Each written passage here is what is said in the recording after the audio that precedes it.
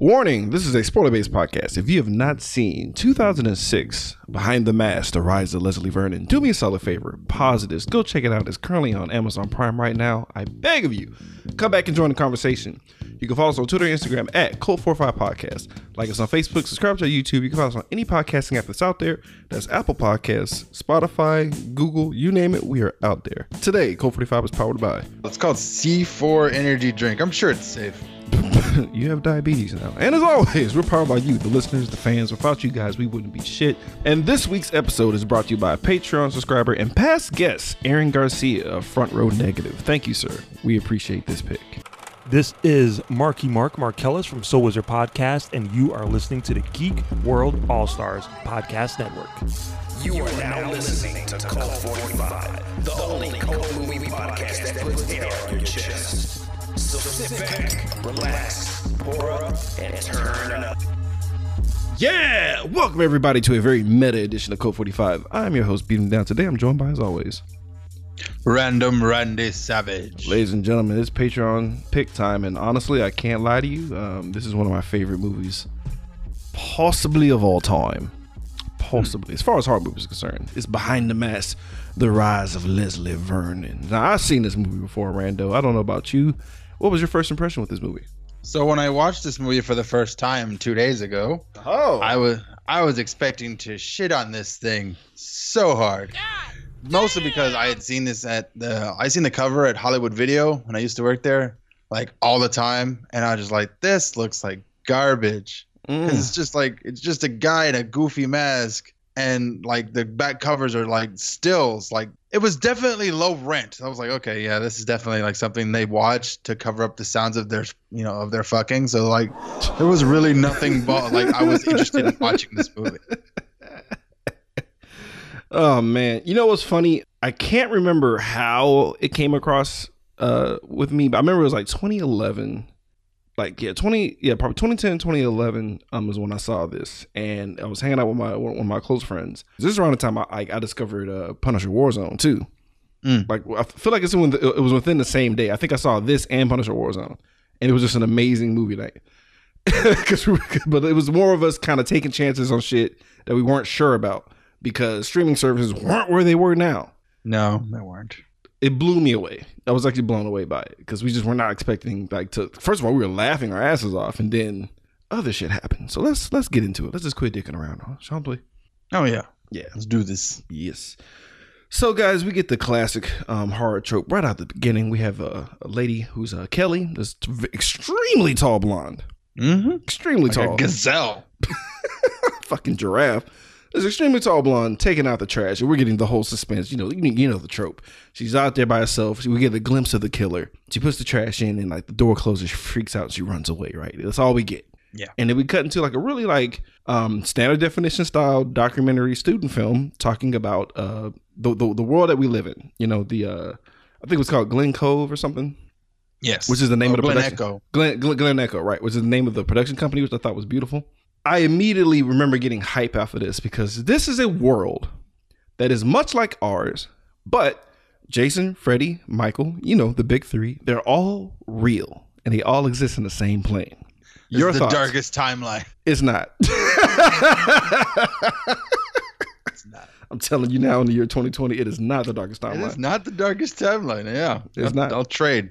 I would happily. I will happily trade you right now.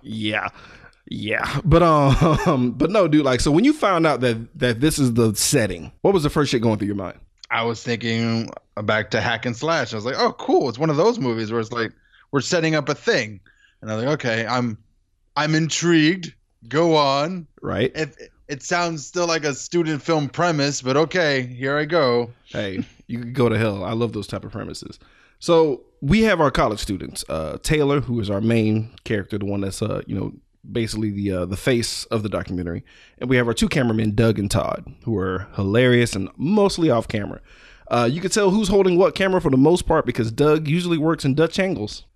So we have these guys going around, and I was pretty hype about the fact that these guys just exist in this plane, and you started noticing really cool Easter eggs, how they're actually on Elm Street. They actually went to Crystal Lake. They actually went to the street in Halloween. Like they're actually doing these places. And the actual actor, Kane Hodder, who was mostly known for the, I feel like from part 4 to part 10, I feel like he was Jason. So we have Kane Hodder, the actual actor for Jason, in this movie with a weird cameo being Freddy Krueger's next door neighbor who like just shuts him out and closes the door. That was awesome. And Kane is just such an imposing figure. It looks like he was fresh from a murder anyway, at all times.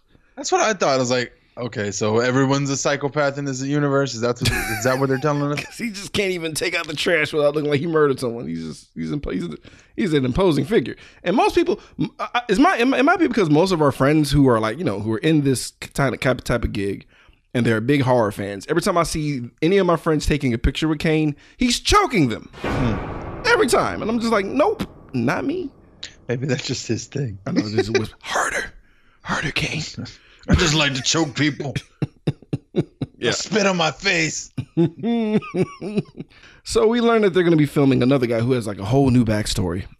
This guy named Leslie Vernon, right? He was a kid who was basically lynched by a bunch of people in his neighborhood. They tied him up and threw him down a fucking waterfall where he basically died because he did some heinous crimes, right? Right. And we're learning about his backstories and stuff, and we're just trying to we're going to meet him and do this documentary on this guy who's trying to emerge to be the newest killer in the fold of the big three, right? Right.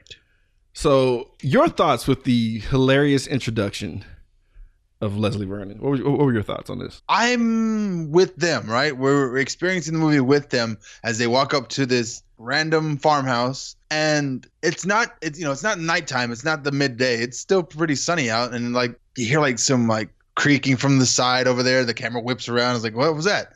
And what was this? And they're chasing something down, and it's like, oh, you guys are already setting yourselves up for murder. And then here pops up this, I want to just say rando, your typical, he's more Ted Bundy than he is Mike Myers. He's just, hey, ha ha ha, I got you. You guys okay? I was just messing. It was, and he's almost dangerously charming. Yeah, he's not definitely not affable creepy at all. No, not at all. He's I guess affable is the best thing I could think of, because when you see him, you're kind of like, wait, what? Because first of all, he's supposed to be dead. He came back from the dead, so we don't know what's going on. And he's pretty young. He's in his probably late 20s, early 30s, right?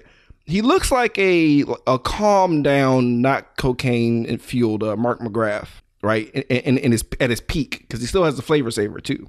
Oh, that makes sense.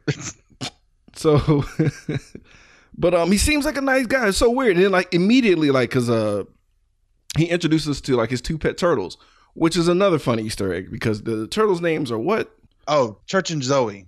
Yep, named after both pets from Pet Sematary 1 and 2. And I love how he was like, oh, these guys are sweethearts, except for this one. He points to Church. He's like, this one, you put your finger near it, it will bite it off. I was like, yeah, because Church was a fucking asshole in that movie. If you were possessed by a demon, I'm sure you would be an asshole too. Maybe. So we so we see that he's extremely well read, because he has his own little library in his house, and it's a ton of books. And I love how she's like, most of these seem like textbooks. And he's like, you think I read Grey's Anatomy just for kicks? I was just like, yeah, Jesus. And he's also like, well, there's also magic trick books in here too, how to escape artist books and all this other stuff. And he's asking if anybody has a deck of cards so he could do a trick. And I love how Doug's like, why would I have a deck of cards? It's like, I'm not doing this with you. What are you doing? And it's like, yeah. Who has it? You have a deck of cards, right? It's like, no, man. Wait, what the fuck? Yeah, he in his front pocket, he planted cards on them. He didn't even feel it or know it. And everybody, Todd is like, oh, fucking sweet. Fucking sweet. So we know that he's dangerous. The danger's there. The danger's there, but he's just so it's just fun for him, because he's still a fledgling, serial slasher. He hasn't, he knows some stuff. It seems like he may have done a dry run or two, possibly, only because of his knowledge. But at the same time, you can tell he's still kind of kind of new. He's a newbie. So during the interview, we found out that Taylor kind of asks, Leslie, why does he do the things that he does? And he was more kind of frustrated. He's like, I can't explain why in a day. You could see that he believes in whatever he's doing, right? And he's like, I can more I'd rather just show you how. So in his head, this is one of those Magicians Exposed kind of TV shows, right? It really is. It's like you're gonna look into my mind as I figure these out, and like we're gonna go on the journey together. And I was like, okay, just sounds like a bunch of bullshit. Right? It does. It does at first, but he's like, I'll just have I'd rather show y'all the how, and I feel like as time passes, you will understand the why eventually. And he takes him to his OG home where the legend begins of Leslie Vernon. I'm trying so hard not to say Leslie Thurman. Leslie Thurman, because his name is too close. But shout out to Leslie Thurman. So we go to his original home where he was killed and shit, right? And I love how he throws out certain tidbits and steps and stuff where he's like, step 1, we need an anchor for the legend. And I was like, it's true. Elm Street, Haddingsfield, Crystal Lake. It's legit. Like that's a legit thing. And I love how he he takes Taylor because it's an apple orchard. It's an old abandoned apple orchard, and he telling Taylor they said on a full harvest moon, if you till the soil, it'll come up wet with blood. If you listen close enough, you can hear my mother hanging in the trees. He's like, I'm just kidding. It's not today. That was a month ago. It's coming in a month. It's in a month. We got plenty of time. Like, what are you doing? And I really enjoyed the cardio gag. Yeah, you have no idea how much cardio I do when you to make it look like you're chasing them when you're actually just walking. It's incredible. He's like, these guys are running their asses off. He seemed like frustrated. Like, it's not fair. he was so. Oh man, just seeing him working on that punching bag and just trying to get his shit together was hilarious. So we're seeing him doing step 2 now, where I love how he phrases it, locating a target group. Yeah, you mean victims? He's like, potato. Like, let's just get into it. And I love how he explains the sweet science. And honestly, I enjoy this, especially having this not too far from our Cabin in the Woods episode, because I feel like these go hand in hand. As far as the meta narrative and building a story around a meta narrative, only because of slashers weren't doing too good around these times. And I feel like because of the 2 movies we the aforementioned movies, so certain slashers have gotten better because they started to try to reinvent the wheel and do things differently. Like the only other good meta horror movie that came out around this time, but that was before Cabin in the Woods and Behind the Mask, would be Scream. Scream Part 1, because they're the first one, but it came from a heavy hitter. It came from Wes Craven, which is even crazier because you think he could just phone it in and just do whatever the fuck he wants. Like Leslie was saying, you got to have a supporting cast of a mixture of both, column A, column B, jocks and nerds. You need both, because he explained how the nerds are basically there to pad his numbers. Yep. It's like, Jesus. So we get the final girl explanation, or the survivor girl in this movie.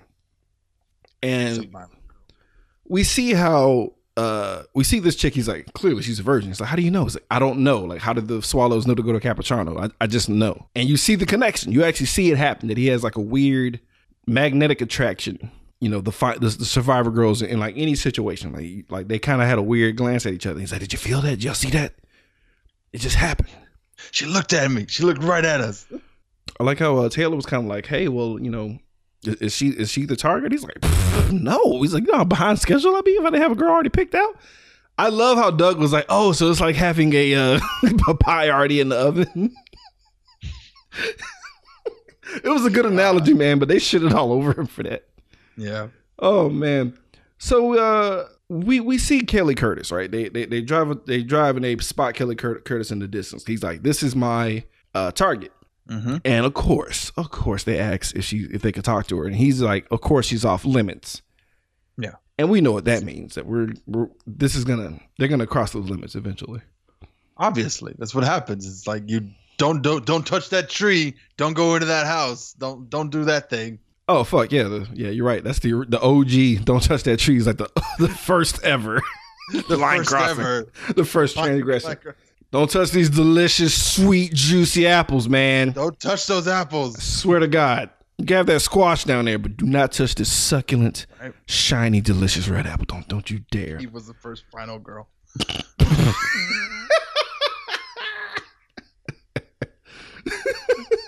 So we learn about step 3, which is the flyby. And we see how the sausage is made, essentially, of the scene we saw earlier in the movie, right? The first scene. Right. To include the camera crew in it, to make them part of the scene. I was like, are you guys sure you don't want to, like, are you guys not taking a step back and realize you guys are accomplices in this murder that's going to happen? But they're so enthralled in like the scaring of it all. They're like, that was so much fun. That was incredible. I was like, I know, right? It was so much fun. She looked right at me. Like, there was the end. I was like, wait, who's that guy over there? I don't care. And it's like, what? I was like, wait a minute. Hold on. What the fuck is that? And they just go. It just bounce. And it's interesting because it's hard not to see how they could like almost be on his side because they're not thinking about the real end result because of how he's acting. The way he's talking about it is it's like he's doing a magic trick. It's like we're hanging out with a magician, you know? It's really weird, their whole dynamic. And enter extremely hot MILF wife, Jamie, who's the wife of Eugene, a retired killer and our boy Leslie's mentor. This is weird. Because, well, it's all weird. Because the hot wife's like, oh, yeah, he's out back in his like pod. And in my brain, I was thinking like a shack with like just like a suntan booth. But no, they literally had to go out to the middle of the woods to a clearing and dig up this guy. Yeah, he's in a. When she said sensory deprivation chamber, I was like, oh, I'm thinking like a tank in the water. You know, the one that Joe Rogan has or some shit. Or the one that Ben Affleck had in Daredevil. I was like, yeah, none of those things. He's in a coffin. And he's in a coffin. And I get it, because, like, you know, he's a ghoul. Eugene is essentially a ghoul, but it's like, I just love how Eugene's being played by Scott Wilson. If you've ever seen Walking Dead, it's Herschel.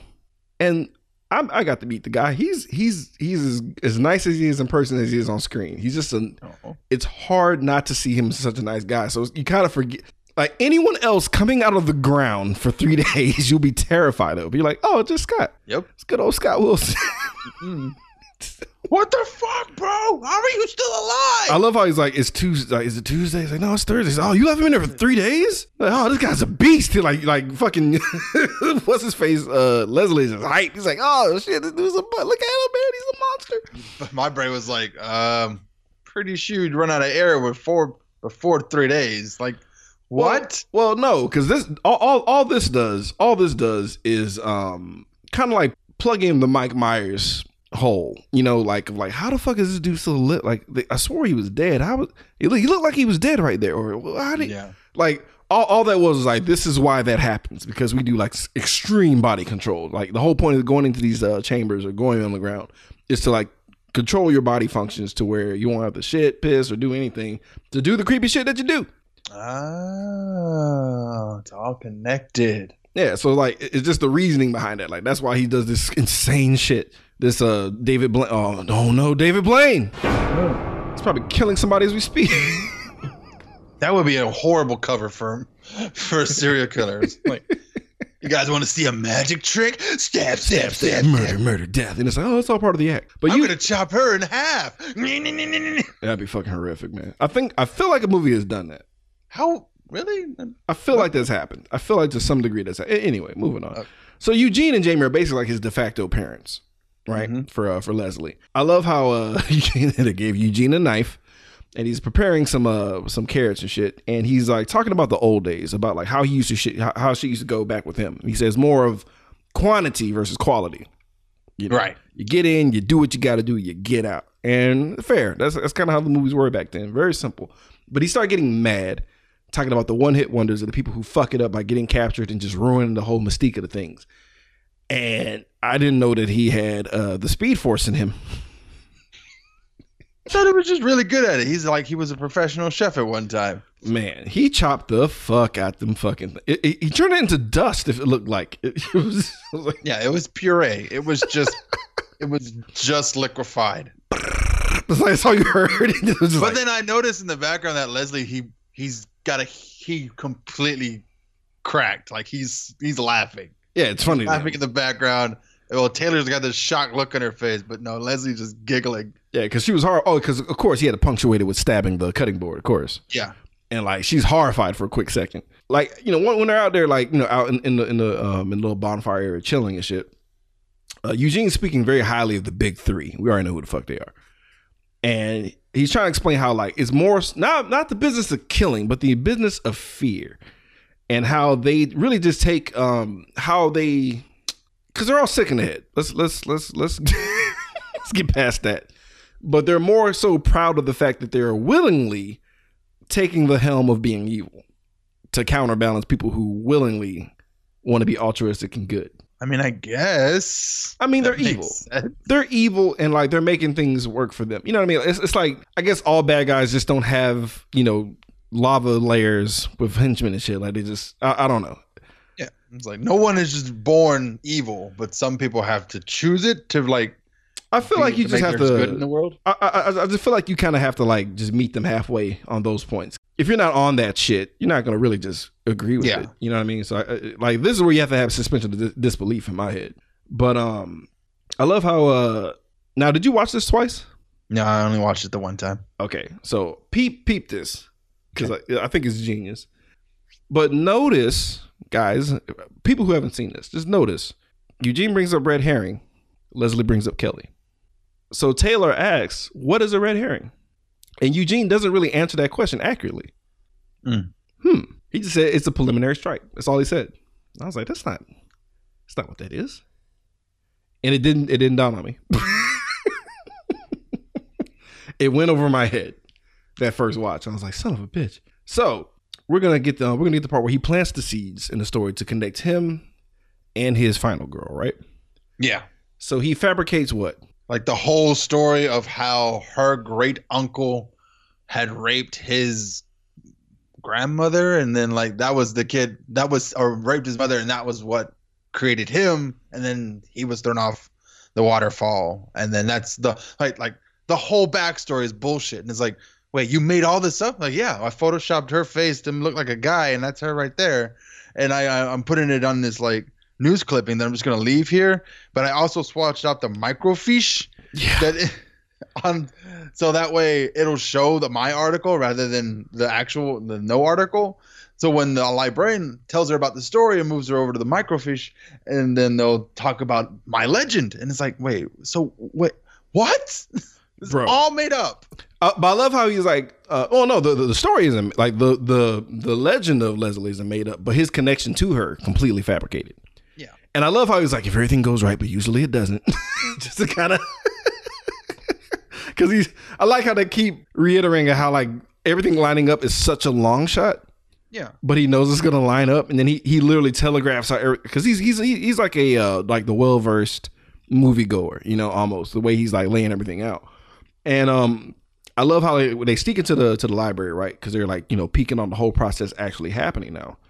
And you know, Leslie lays out what's about to happen, and I enjoyed this little stupid gag where he was sitting behind some books, and he's like getting kind of hype. He's like, it's about to get wet in here.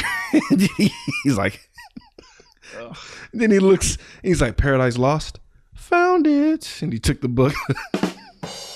That was such a dork in these like first couple minutes. Like it's a dorky gag, but what's so funny is like that they actually somebody said that at the rap party. Oh. And this was the last shot that was filmed, and he was like, I'm using that. I like that. He thought it was funny enough that he put it in the movie. So dumb. Yeah. It cracked me up. Also, Todd is a pervert. Pervert. Because he's like really zoomed in on how hot Kelly is, and he's just over the top on her. Yeah. Like, maybe we want to see her face. Oh yeah. Yeah, he's zooming in on the boobs, and he's like, man, she walks like a gazelle. She's so, she just glides across the floor. Fucking bastard. Look at her. Jesus, Todd. So shout out to Zelda Rosenstein, R.I.P. If you ever seen The Poltergeist, and you remember an old cute lady with a baby voice, 'tis her. And man, oh man, does she fucking bring it. Oh yeah. Like my question was, is she on the take? Because I feel like this is laying it on thick. Like she knew the whole story and practiced it at home. Yeah, dude, because it was like, she was like, oh, don't worry about that story, dear. And then she fucking lays it out. But she's just nailing that shit. And it's like, the turtles picked his bones clean. And it was like, Jesus. Also the part where she's like, well, did they find a body? Water that cold bodies don't come back up. It's like, do you realize, Zelda, how scary you sound? Yeah.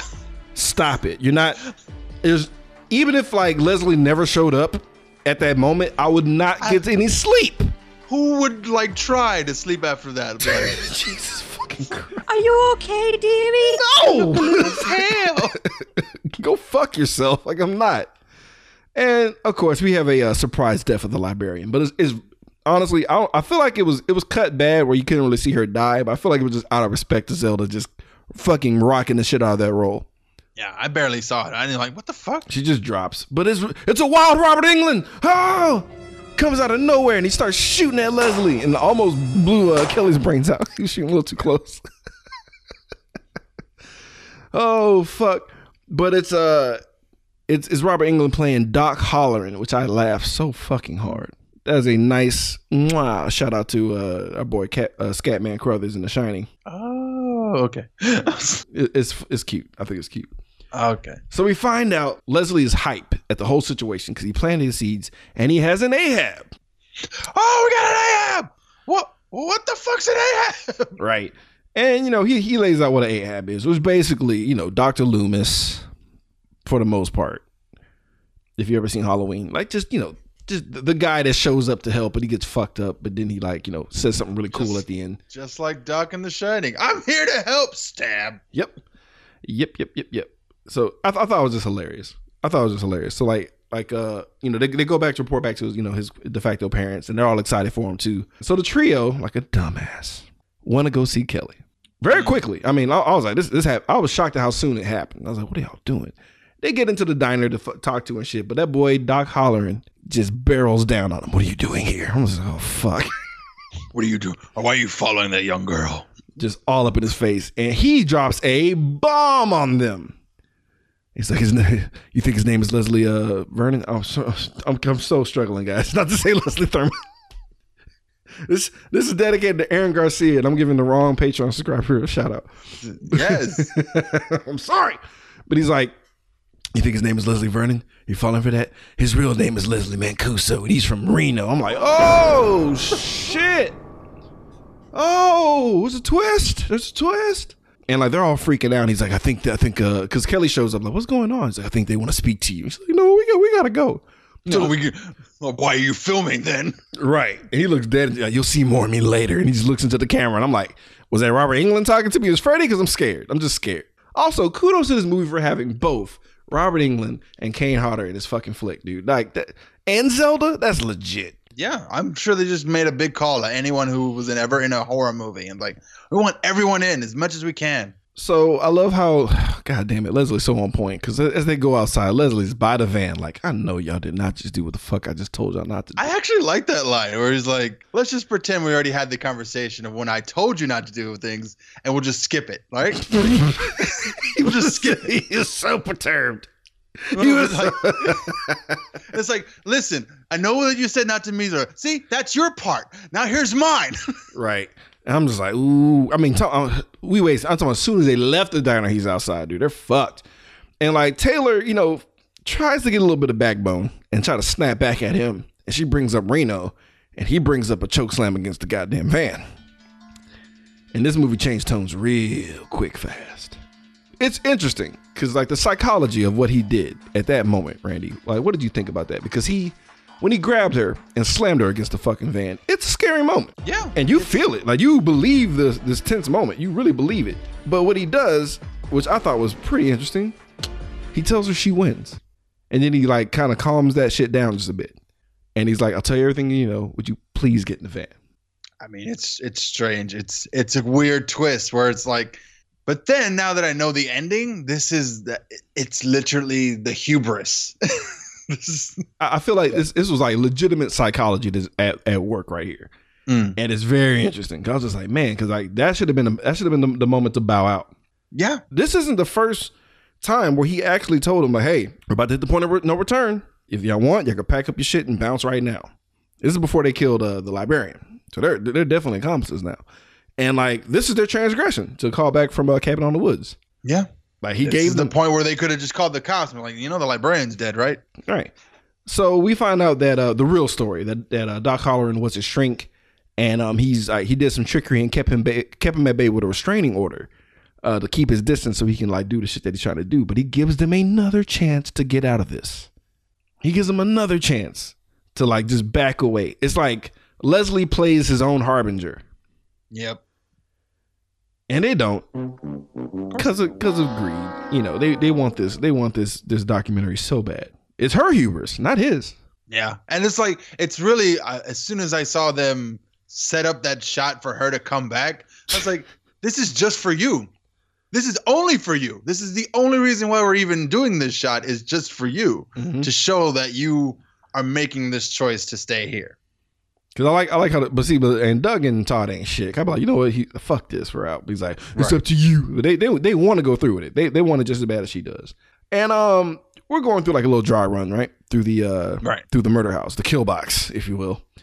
And we get more like breakdowns of the tropes, right? So we talk about the, you know how everybody hides in the closet. This is more of a Halloween reference, where it's like, how come y'all don't kill people when they're in the closet?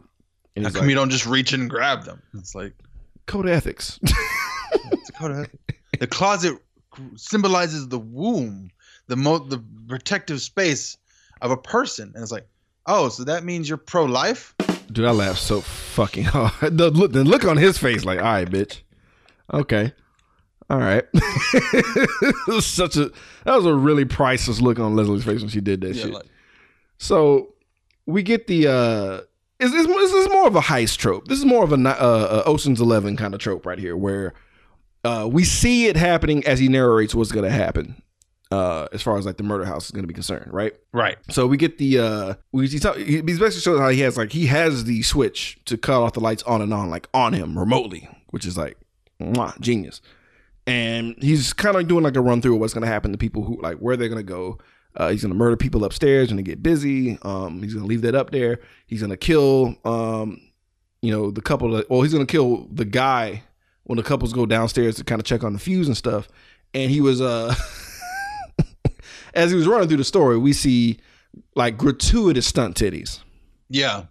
It's so clear as day that these are stunt titties. But like, I like how she's like, isn't that a little much? He's like, now who's telling the story? That's awful.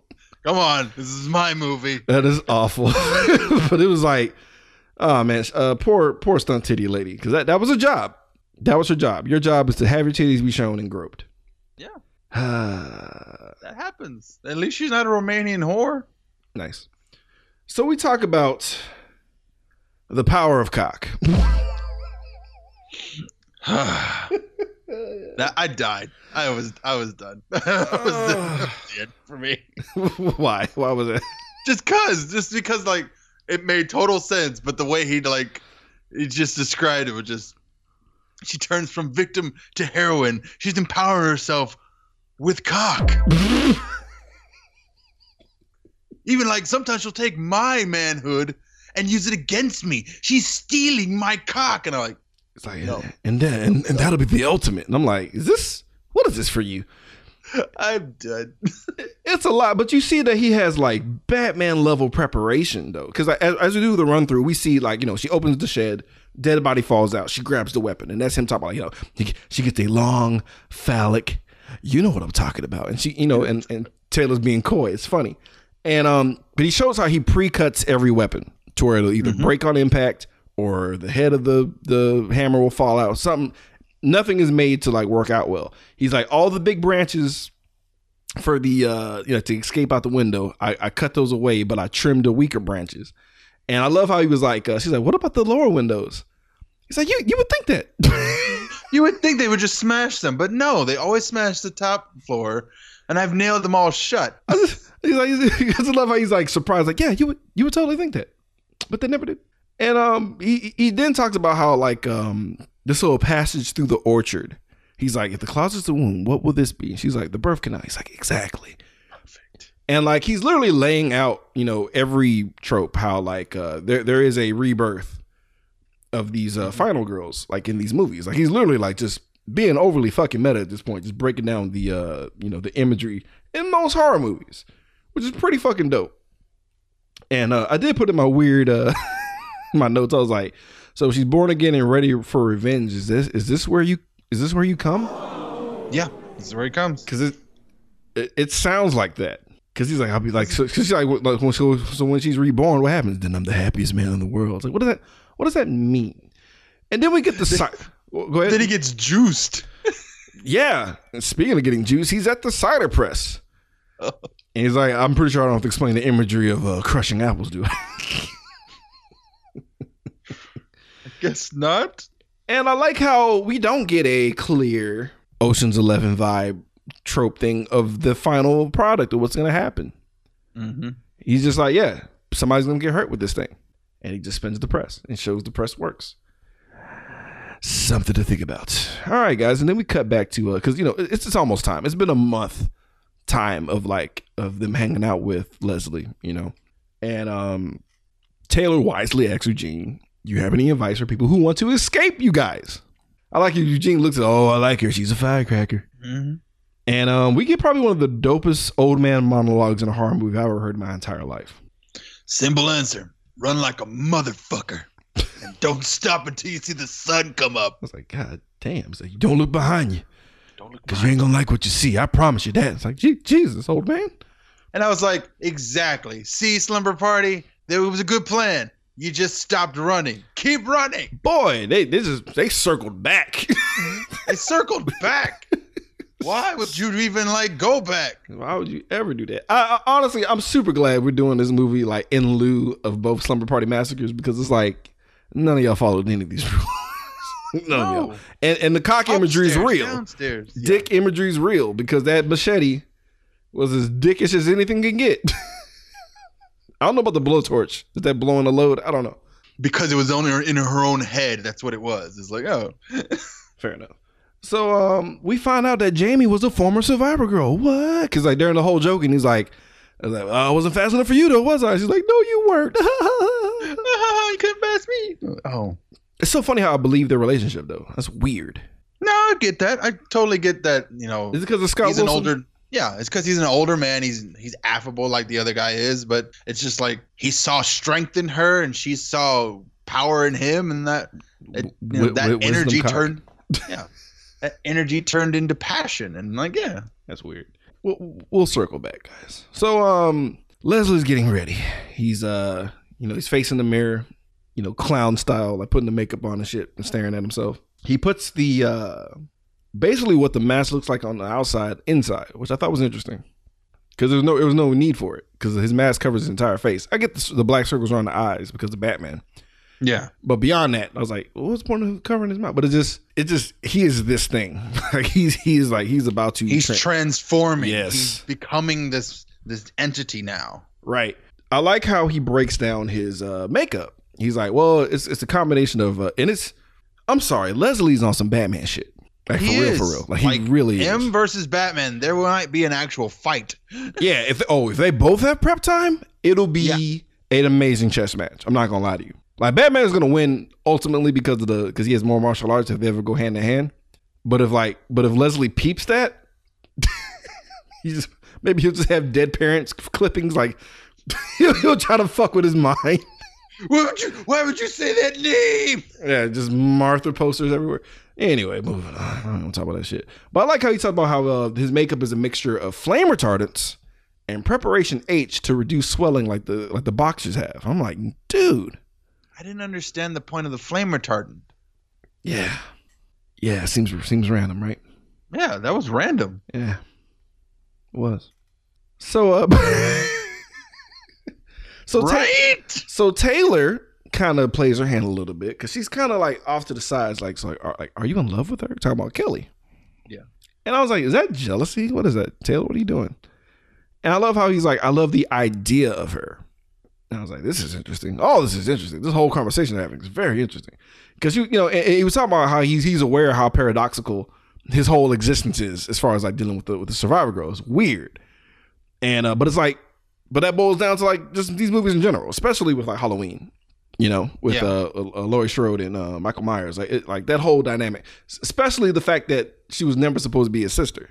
Yeah. I thought like that made no sense to me at all. Like, well, they had him, because movies back then, like there was no reason to have them be on that just weird connection level, but like they definitely now would have done it if they had the choice. But moving on, all that doesn't matter. So we have like a weird tender moment, because he starts crying because he is legitimately just happy that he's about to like come into his own and be who he wants to be. And Taylor cares for this guy. And she was gonna touch his head, but he's covered in, flame retardant preparation H goop. So she goes for his hand. And they hold hands for a little bit, and it's just weird. It's an odd, tender moment. And we go immediately into kill time. Here it is. Let's do this. Yeah. Oh boy. So like they're gonna, they're all following the plan. And he gives him another chance to get out of this. And they don't. So they're in the little hidey hole space with him, right? At the top floor in the bedroom, where he's going to use his hand scythe, which is part of the whole legend, because that's all this little kid was supposed to have, was a hand scythe to work on the field. And he literally is like, all right, here we go. Puts on a mask, runs out there, and gets to murdering these two teens. Now, Todd, Doug, and Taylor realize, like, wait, we made a huge mistake.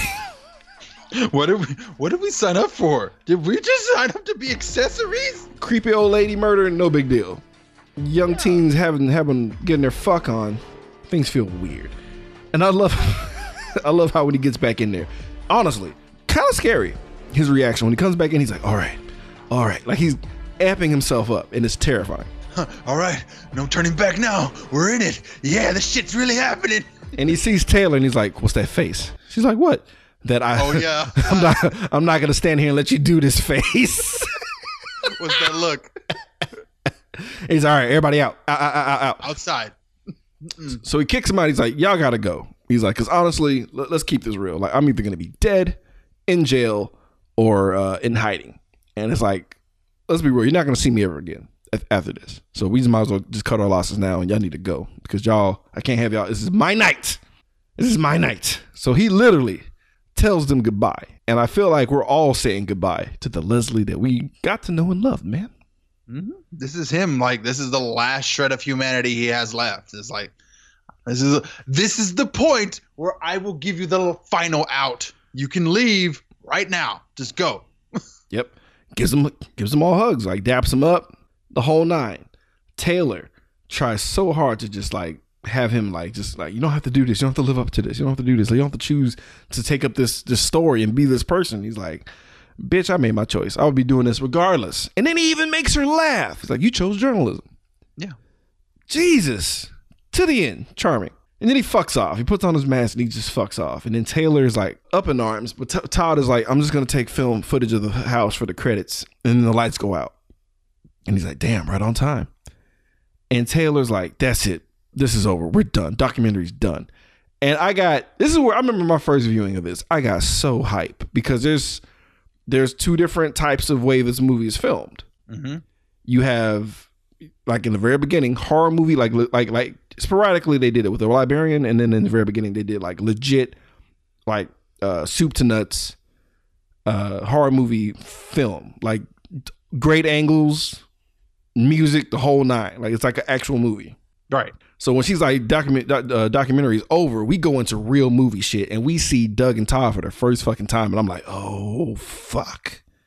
Now we have a face so that we feel bad about it later. Yeah. So I was like, it's going down, and she's like, fuck this. We can't stand here and we can't just sit here and let him do this.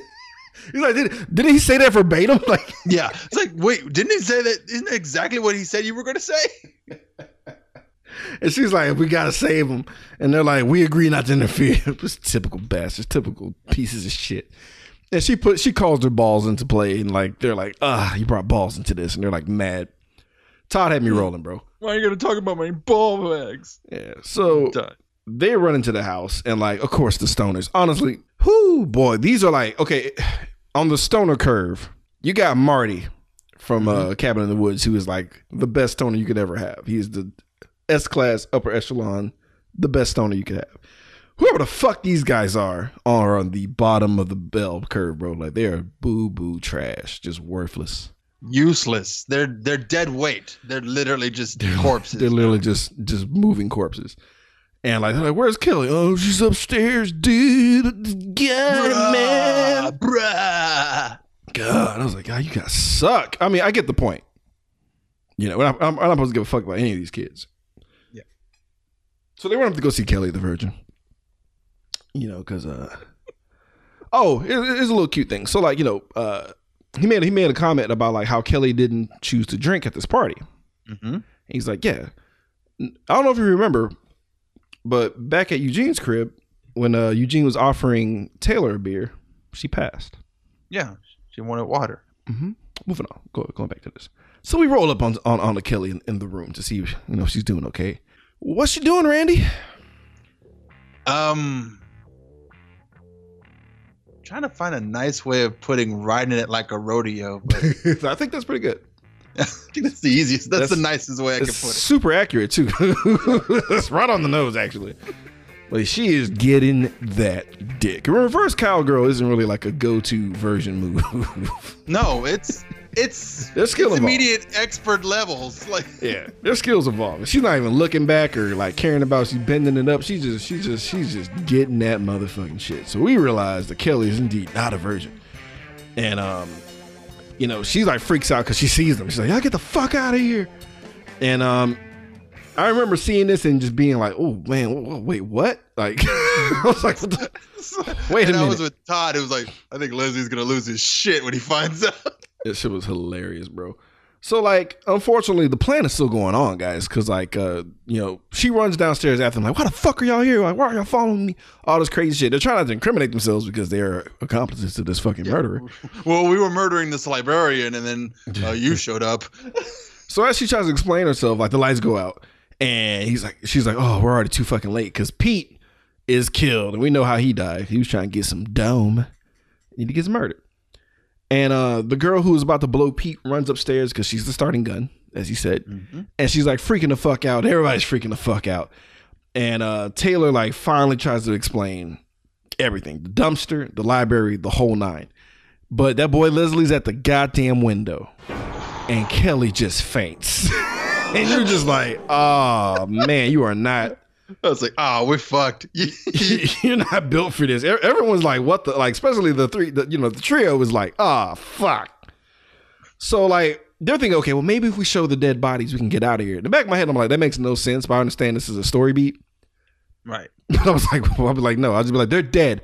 Trust me. Pete's dead. Trust me. Let's go. You don't even know who I am. Let's get the fuck out of here. But they go upstairs to show them. The dead couple that was fucking upstairs. They're not there. Vanished. No such thing. And this is when shit gets super real. Because they're trying to talk it out. They're trying to solve this problem. Because they're like, what's going on? Because, the phones are dead, of course. Yeah, it's like, wait, what's going on? Well, I feel like he's adjusting for the variables. What variables?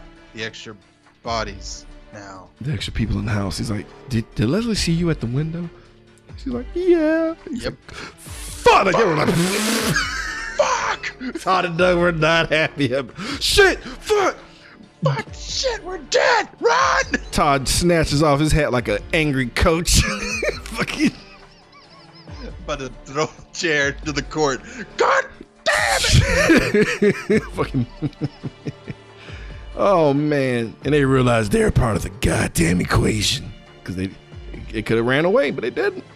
So the stoners, they get what they deserve. They go in. They're like, "Cover me, dude." It's like, "Cover me with what?" And they just go into this fucking building. They see Leslie there. That's how whack these guys are. Leslie's just there, not moving.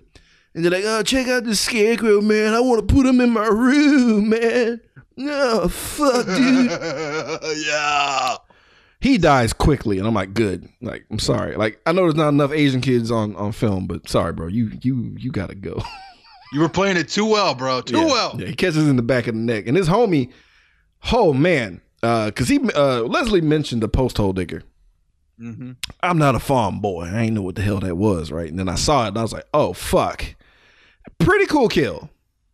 Yeah, I can't lie. He because like of course the trio sees this travesty happening as he jams the post hole digger into this kid's chest, pulls out his heart, and then gently places it in his kid's hand. I didn't give a fuck because he was just, this kid sucks. So everyone huddles the fuck up. Honestly, not staying together isn't a bad idea. So they huddle up and they're trying to figure out what to do. They're trying to rehash the plan. They're trying to like remember what Leslie said and trying to figure out how they can like get out of this. Because of course, all the cars have been sabotaged. And they think the van isn't sabotaged. I'm sure the van is totally fine now. Dumbasses. So they run to the van, and guess what? The two nubile teens that were smashing are dead and wrapped up like a giant, grotesque pigs in a blanket. Oh.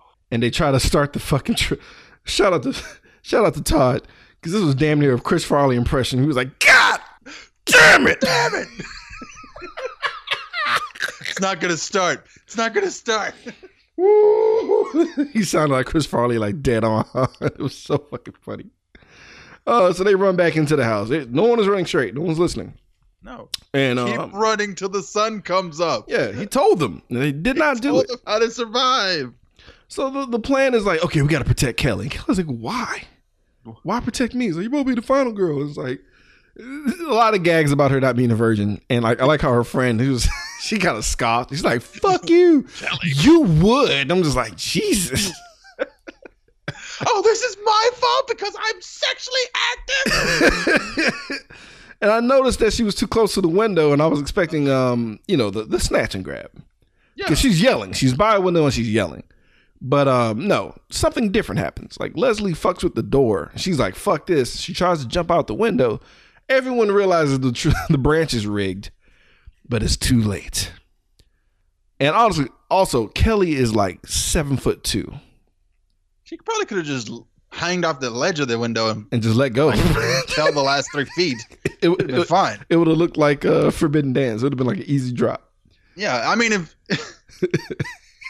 if Queen and Slim can jump out of a window and survive, I'm pretty sure you could.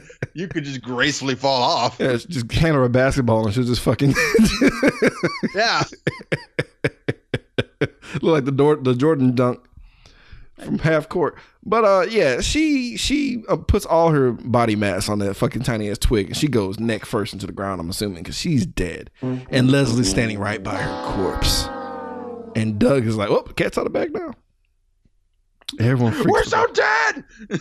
So they're all trying to run for their lives, right? But Todd makes the sacrificial play.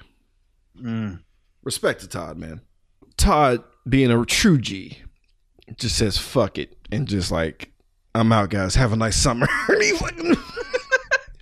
Apparently, that's an inside joke for him and somebody else who like always says that when they say bye. They always say have a nice summer. But he runs. He's like, come and get me, you physical specimen. Just not fair that the big guy has to run.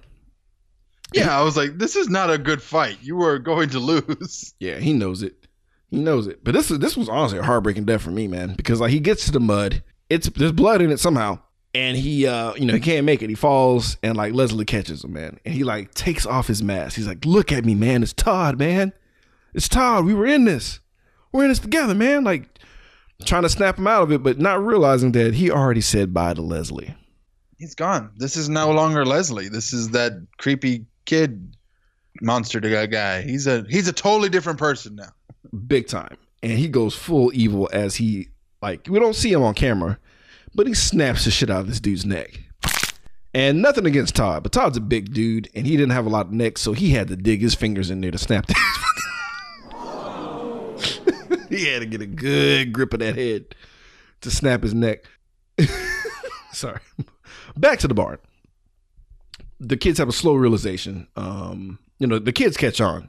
The two remaining children catch on that something's amiss. Kelly wasn't the final girl.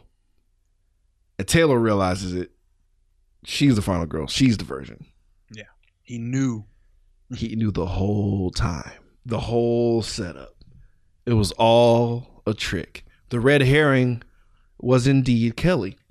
Oh. Kelly was the red herring. Not a killer red herring, guys. A virgin red herring. Double twist. I thought that was genius. I was in it. I'm in it. I'm all the way in. I'm all the way in. And they were freaking out. Like, it was kind of funny how it just, because she just, like her realizing it, she realized how just fucking dumb she was, because she also kind of fell for the guy a little bit. Yeah, he was like charming the whole way through until he just went completely insane. So like they're trying to hide, and like they forget about the Ahab showing up, and Doc Holleran technically almost got Doc Holleran, but luckily it was a shovel. But Robert Englund catches one right in the dome. I was like, oh, come on. He didn't have a chance, and he's out. And the last two teens get murdered. Like one of the girls died exactly how she was supposed to die. Like she gets pulled up with the panty shot, dead. But boy, oh boy, that other kid, man, he got fucked up.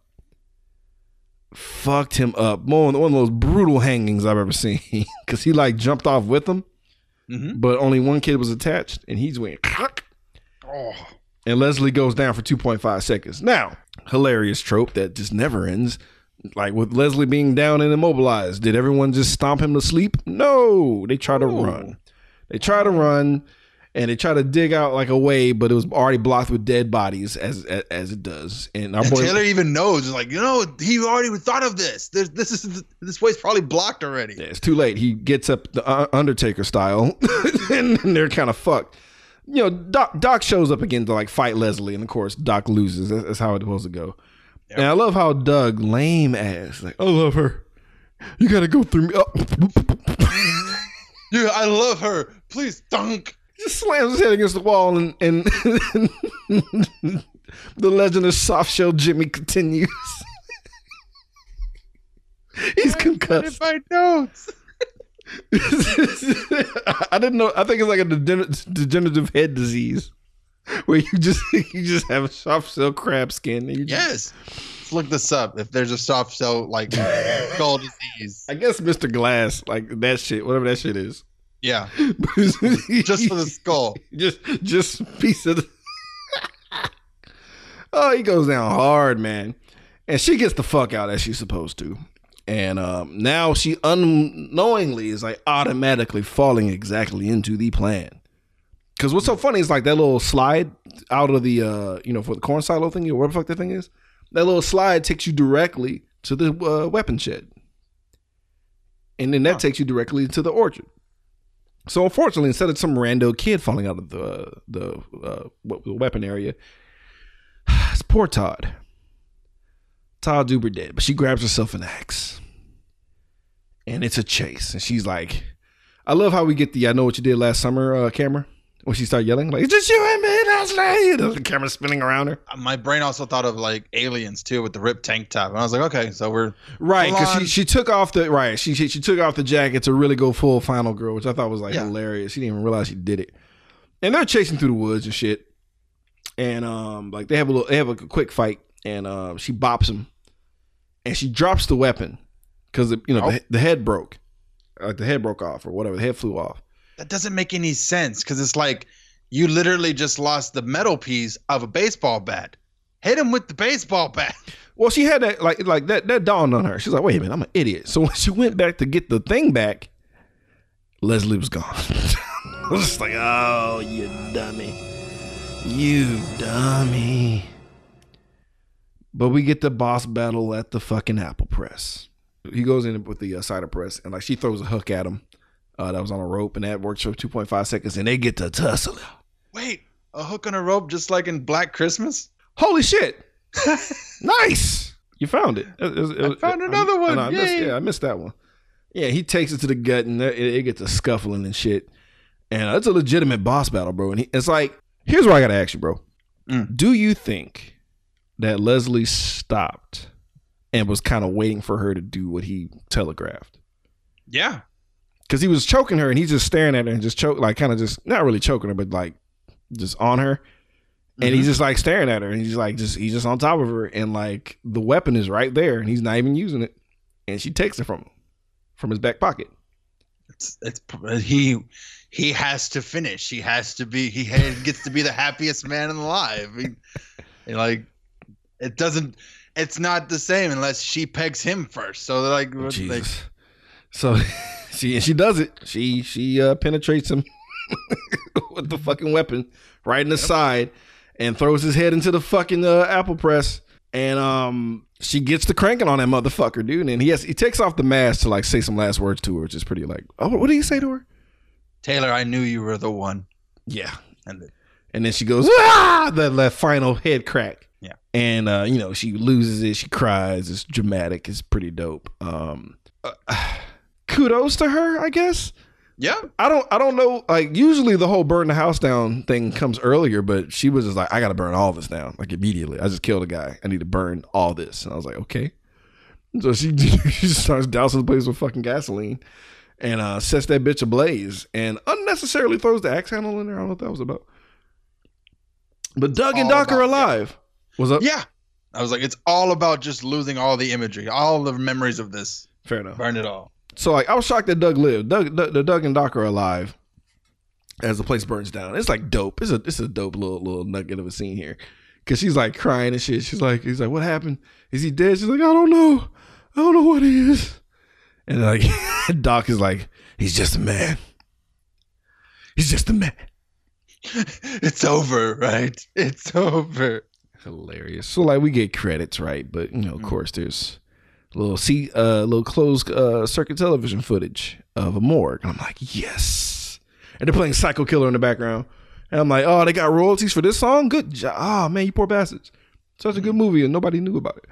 And, you know, they wheel the body in. The guy's not paying attention. He's like doing whatever. And of course, Leslie's alive. So I'm wondering, and I really believe that he rigged the Apple Press. I mean, as level preparedness as he was over everything else, why not? But he's and then he's the flame retardant shit. He was just mental. Like, he just knew possibly that could happen. Yeah. So he's probably fucked up. He's probably like, because he looked crazy. Because it was like black and white footage when he like rose up, and they like, you know, as soon as like the credits are over, like we don't get to see him kill that guy, but we know he's dead. He's about to turn to him and get fucked up. But yeah, so we technically have a new guy that's out there now, and it's officially Leslie Vernon, just out there just murdering folks with a hand scythe. The end. Fucking love this movie, man. I really do. I really fucking do. I don't think I had any jokes. I think I'll just it's a lot of just explaining, telling the dope ass story. Yeah, but yeah, man, that's it. So it's tally time, guys. Let's talk about how many just dumbasses just lambs to the slaughter. Let's get into our body count. That body count. That body count. Randy Ready Savage. I counted 11, but I think I might be 12. Okay. It's not bad numbers. It's a pretty standard slasher movie number. So well played. I enjoyed how it was meta, but then like I enjoyed the different film styles that were happening throughout the one film. It was just dope, and it still like surprised me, even though they were telegraphing everything. I thought it was dope. But let's get into our favorite subject, guys: the nudity. Let's get skin deep. It's about to get skin deep. I just wanna see a little feet. Just show me that booty. Just a little bit of titties. Right now.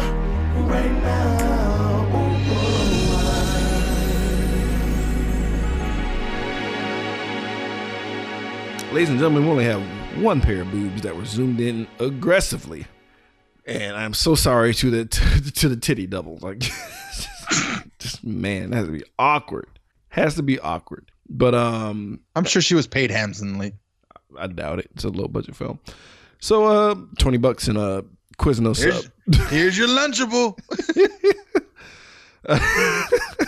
All right, guys. Whip him out. It's time to talk about our favorite character. Who is our shining star in this film? Let's talk about a Joe Grizzly recipient. Let me introduce myself. I'm Joe Grizzly, bitch. Random Manny Savage, who's your Joe Grizzly? I went with Todd.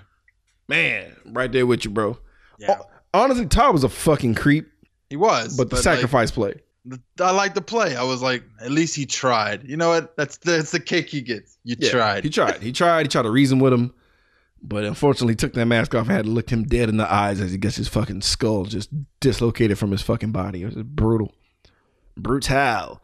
You know, of course, a shout out to the guy that played Leslie Vernon. Goddamn. So close. It's too close. It's too close. I know I had one that slipped. I know I did. But yeah, definitely shout out to Nathan Basil, the guy that played that guy. He did an excellent job. Yeah, I was Well done. Well done. Awesome job. Because there were so many layers to that character. It was just dope. So like he definitely gets a honorary mention but he's the he's the premier character.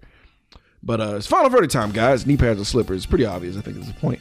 What it means is if we truly enjoyed this movie, we fall to the worship position given the movie is just due.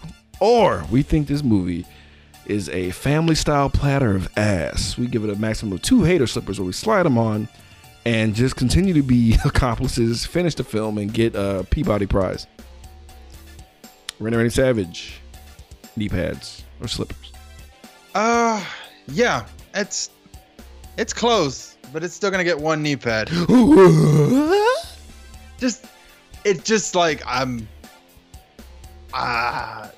should watch this.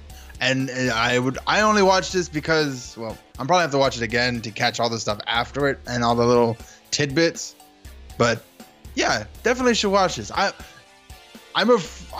really trusted my instincts on the cover, and my instincts usually are pretty good on like meh, but sometimes I'm completely wrong, and this is one of those instances where I'm completely wrong.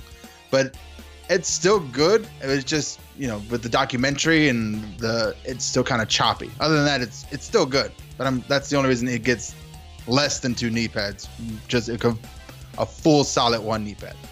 Okay, I would recommend a second watch because you'll see certain layers of how it's clear that he's like baiting them all into like being exactly what he wants to happen. Because it's just he makes a lot of interesting choices throughout that. And like I think it's getting 2 knee pads for me only because of like the level of movie this is and the amount of stuff you got from those actors during that is just pretty fucking cool. And it's a pretty cool premise thing to where I feel like this movie, along with the other 2 that I mentioned earlier, like I feel like are the main reasons why we get better movies now, horror wise. I feel like these guys who did this are responsible for this, because if you're a horror fan, you know of this movie to some extent, and if you're like a big cinephile, you definitely seen this shit. And I feel like if anything, it was a love letter and a very hard critique on like where things are going with certain shit to where where they were lacking, and I feel like it helped. And like I gotta give it 2 knee pads only for the innovation of it and like nailing the execution, man. Because like I was behind this guy and I was torn when he was like killing people. I didn't know how to feel. Like I love that. Everything hinged on him. Everything hinged on Leslie. Yeah. Because if Leslie was trash, this wouldn't have worked. And like Taylor did a good job. The lady who played Taylor did a damn good job too. But and then like you were able to pull Zelda, Kane, and fucking Freddy, dude. Like, come on, man. Awesome. But with that said, guys, that's pretty much it, man. You got any shout outs or anything you want to say, man, or recommendations? No. I mean, you guys should definitely sign up for our Patreon because we're talking about that next. It's gonna be awesome. Yeah, right. Yeah, shout out to everybody who supports us, man, and like, sticks with us. I had this is it happened 3 weeks ago this time. I had a rant. A lot of you guys are very supportive of my rant on Instagram, and I appreciate your support. Thank y'all for that. But this is a weird nugget in time where we're like 3 weeks ahead, which is rare. But just thank you to everybody who supports us and supports the causes that we are behind because of the shit that we're into. And at the same time, y'all hang in there with all this crazy shit that's going on with the world right now. Y'all deal with that as best as y'all can. We love y'all. And shout out to Aaron Garcia for an excellent pick. You guys have a good one.